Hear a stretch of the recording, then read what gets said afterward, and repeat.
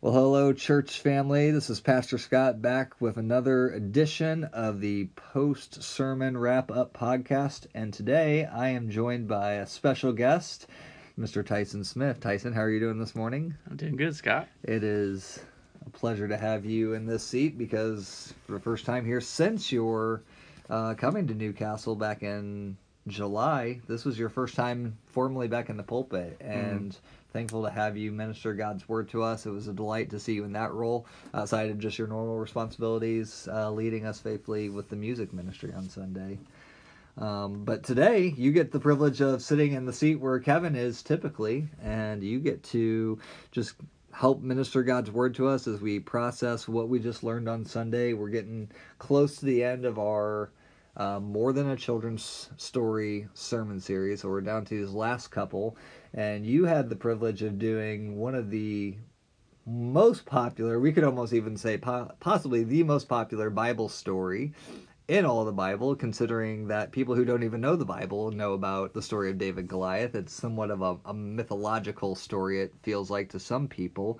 But you did an excellent job unpacking for us, kind of really fighting against that, maybe self-centered mentality of the David and Goliath story. So rehash for us again kind of what your main point was and how is it that you drew that out of this particular passage?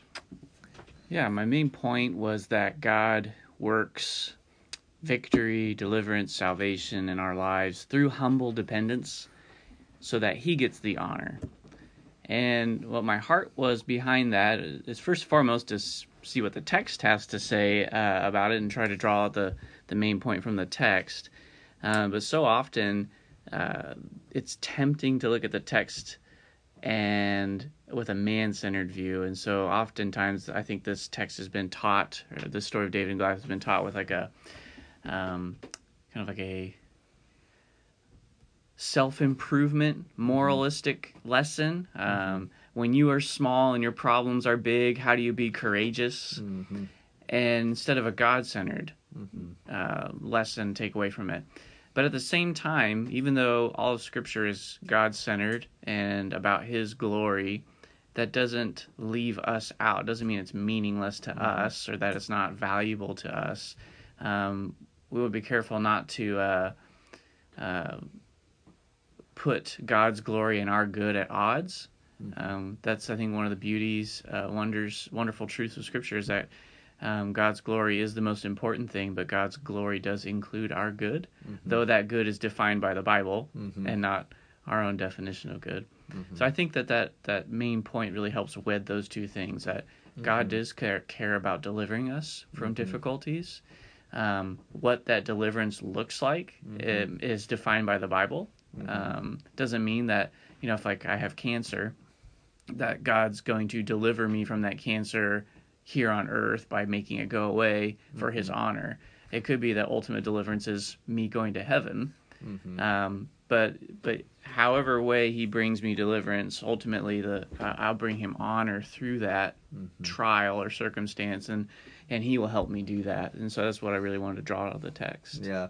Well, you bring out a good point. There's that balance that is seen in the text, right? So often we focus on that kind of the self-centered or the self-improvement perspective of it, but you see David throughout this, right? Like he is concerned. I mean, his concern about Goliath is not like, oh man, how can I, win all these prizes and get, ahead in life, stop being the shepherd boy and get to be, a significant leader amongst Israel. But he's like, why is everybody standing here while this guy taunts God and His name and our people, right? Like, is somebody going to do something about it? And even when he talks about, killing the bear and the lion, right? You can be tempted to think, oh man, David was this, this really cool rebel. And the reality is, he reminds us even in the next line, like, God was the one who gave victory. This was not me, this was not my own courage. This was God working through me. And so, such a really helpful perspective as we think about that balance of how we do things, but we do so in the strength that God provides and ultimately pointing it back to Him. Now, as you think about David and this particular point, what's been really cool about this series is we've really been kind of doing almost an Old Testament overview to some degree, right? Yeah. We really kind of went slow through the stories within Genesis, and then we really started to speed this up with these last couple. And so we knew from when we went into Joshua, we skipped over a lot of history that happened between when Israelites came out of Egypt and then into the Promised Land. Reality is we just really hit the fast forward button and like the chapter titles almost, right? We're skipping ahead a lot, even though we only went 2 books of the Bible further, go from Joshua, Judges, Ruth, and then First Samuel. There's a lot of history that unfolds in that time. Oh, yeah. So what exactly is it important for us to know? How did we get to this situation with David and the armies of Israel and them fighting, these foreign nations? How did we get here? Oh, that's a good question. So 350 years have passed since the fall of the walls of Jericho to the time when Samuel is anointing Saul to be the first king.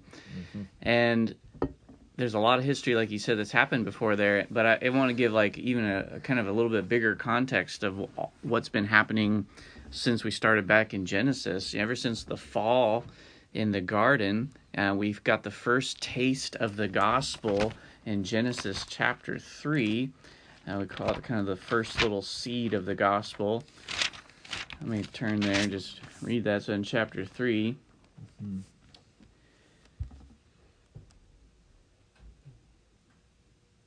says, verse 15, is it? Yeah. It says, I will put, this is the Lord speaking, it says, I will put enmity between you and the woman, and between your offspring and her offspring.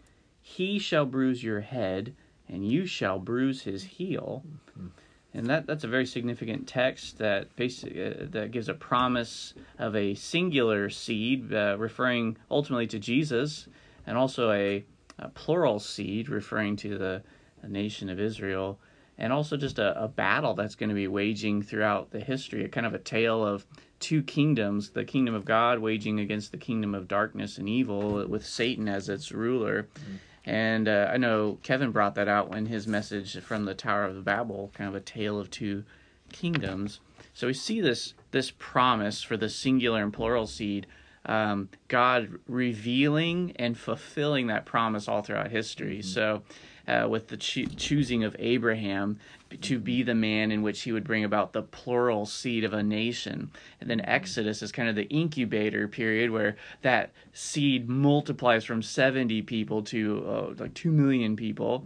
And then you have the next part of the promise, which would have been for Abraham, is to not only have a nation, but to have a nation you have to have land. So you have a bunch of people, and now it's time for land. So God brings them out of Egypt, saves them, and rescues them from that oppression. And then we see from Exodus through Deuteronomy, him bringing his people out and revealing the glory of his law to them so that they can learn how to worship him through the law, to demonstrate their love for him because of his salvation he's worked. And then telling them, hey, you're about to enter this land I'm going to give you, and this is how I want you to live. And so then we get to Joshua, and you start to see the fulfilling of the land part of the promises, and they start to conquer, but yet there's some disobedience going on there. Joshua does a really good job leading the people. All of the individual tribes kind of are responsible to clean up the areas of land that God gives them, which we find out in Numbers what parts of land they get to have. And so this is something they're struggling with sinfully, and they're not removing all the enemies that God wanted them to. So we start to see some more resistance in their heart against God and rebellion. And then once Joshua dies in the very beginning of the book of Judges, it doesn't even take a generation. It's like, boom, they start pursuing sinfulness, rebellion against God, idolatry. And there was no succession plan after Joshua. Moses, God told Moses, I want you to pick Joshua as the next leader. But once Joshua died, God purposely did not have any kind of succession plan. So then he raised up the judges. And then these guys were basically kind of the superheroes in one sense because they were empowered by God to do great things. They're also kind of judicial judges to help govern the people in the midst of this time, and they would travel or they would be in certain areas to help judge cases, but then also lead militarily. when they were under oppression from the enemy. So one of the refrains throughout Judges, though, is that everyone was doing what was right in their own eyes. Nobody was pursuing God's word. Nobody was seeking to do God's will. And so that's the culture that you get when you go into 1 Samuel, is you have these judges that are being raised up. Everyone is sinfully following the passions of their own heart. And one of those passions is that as they look at these enemy nations, they see that they have these kings, and they say, we want a king. Mm-hmm. And at first, that doesn't seem like a bad desire, and it really wasn't. In fact, it was something back in Deuteronomy God had foretold that they would have, and even listed, like, here's a rubric that I want you to follow when you get a king. Mm-hmm. And so really, the king is the last element of kind of the promises to build a nation. To have a nation, you have to have a people, a land, and then a king. And so God had been that king for them. That we call Israel a theocratic nation. They were a nation led by God. He was their warrior king. And so many times they had to count and depend upon God to lead them in military victory in ways in which God would win the whole battle and they hardly did anything. But they didn't like being in that position because it was one of humble dependence, and it was scary. You know, sometimes it's scary to not be in control and to trust that God is going to take care of things. Yeah. So they sinfully ask for a king. They want to be like the nations, is what it says in 1 Samuel, but it's chapter 8. Mm-hmm. And so Samuel kind of rebukes them for this, but God says, Samuel, I want you to listen to him. Mm-hmm. We're going to give him a king, but we're going to give it to him in accordance with their desires. Mm-hmm. And so God picks Saul, but it's also representative of the pick or choice of the people's heart. Mm-hmm. They looked only at the outward appearances. Saul was a head taller than everyone else in Israel. Mm-hmm. He was a good-looking guy, but that's it.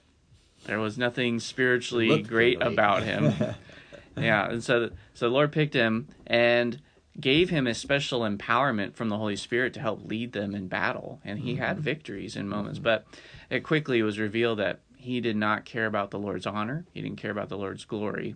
And interestingly, amidst all this, it was already known that when God picked a king to rule over Israel, it was going to be from the tribe of Judah. Mm-hmm. We see that back in Genesis when Jacob's giving blessings to his kids, and he says, the scepter will never depart from Judah. It's one of the allusions to that.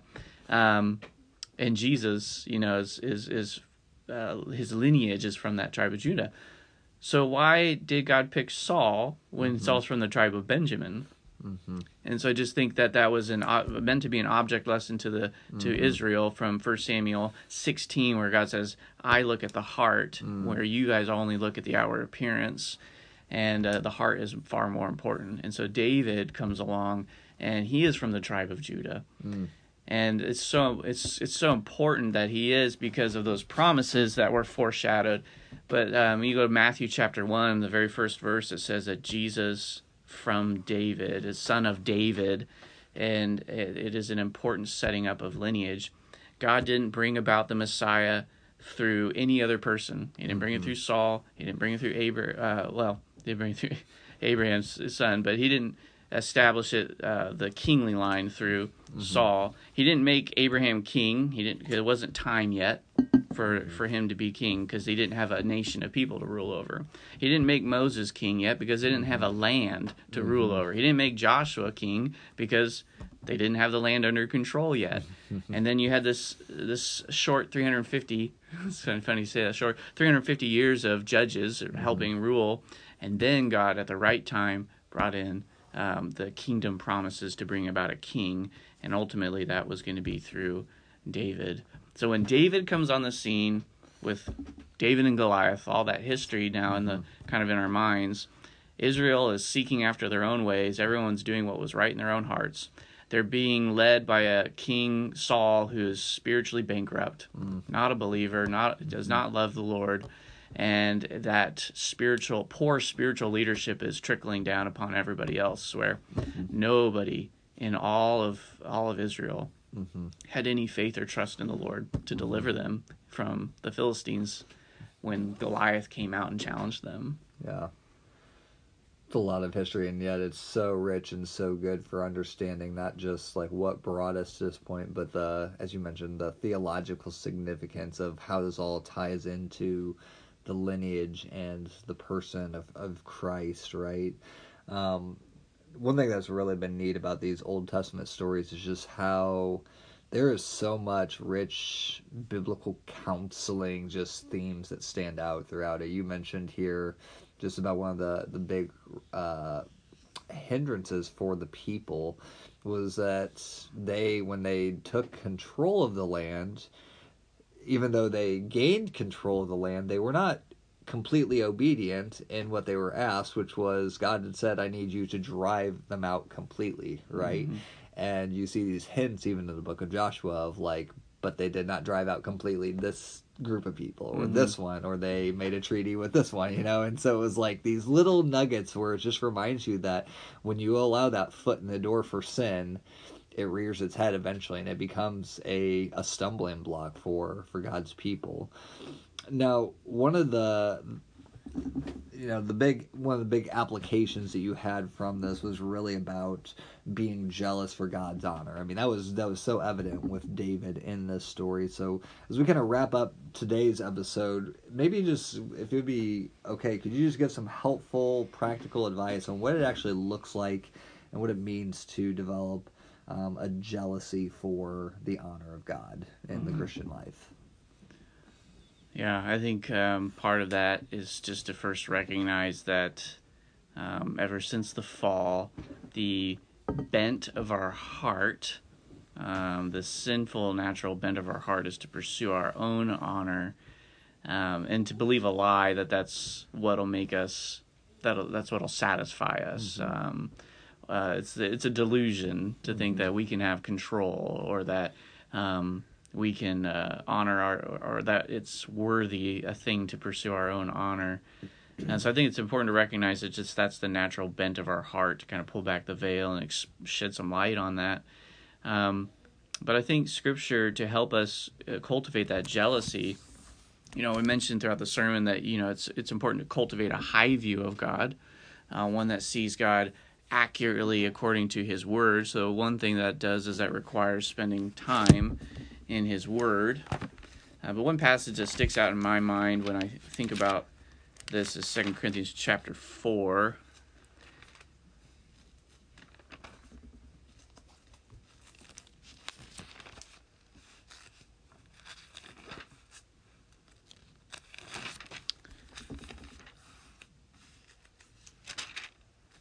Mm-hmm.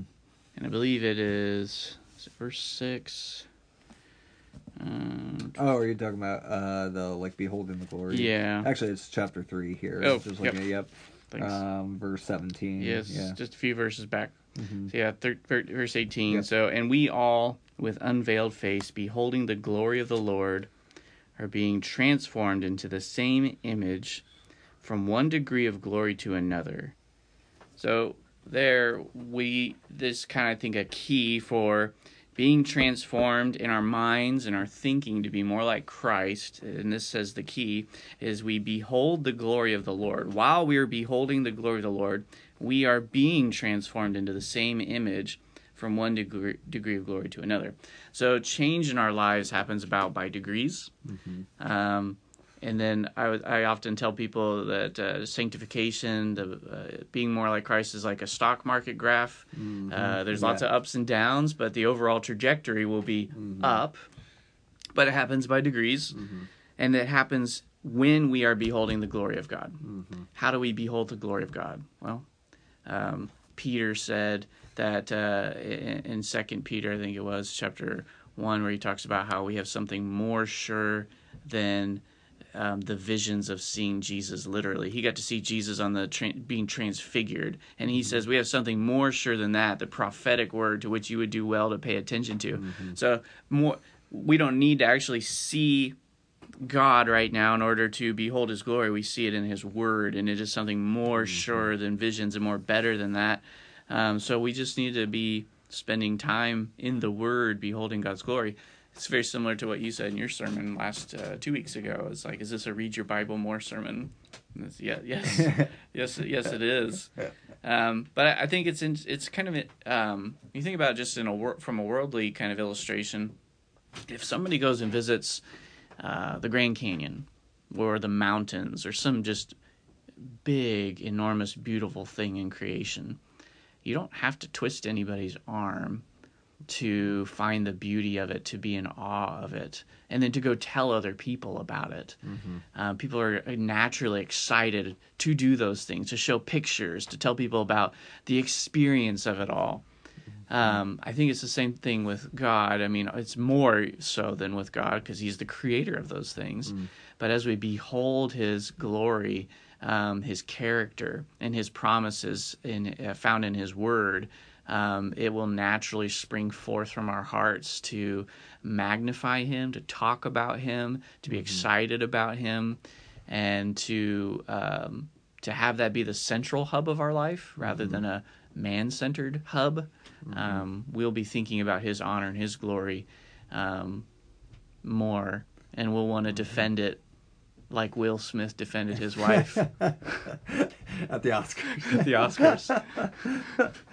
Oh man, it comes back to who we are as God's creation, right? I mean, all that we do exists to glorify him, and so such a timely text and a timely reminder of that for people. So Tyson, thanks again for taking just some extra time this week to minister to our hearts and help us process everything that you talked about on Sunday. Yeah, thanks. My pleasure and my privilege. Absolutely. And next week, you guys will be in for a treat because we have another guest preacher on Sunday, one of our elders in development, Mr. Matt Miller, who's going to be bringing us God's word from the book of Daniel. So we are excited for that. Still have yet to talk to him if he's going to do this sit down with us next week. So we'll try to make that clear as to what's happening for the post-sermon wrap-up, but it might be a few weeks before you see us again. And we are excited as we bring a close to this study. So thank you so much, church. We love you. Thank you for your teachable spirit, and we'll see you again. God bless.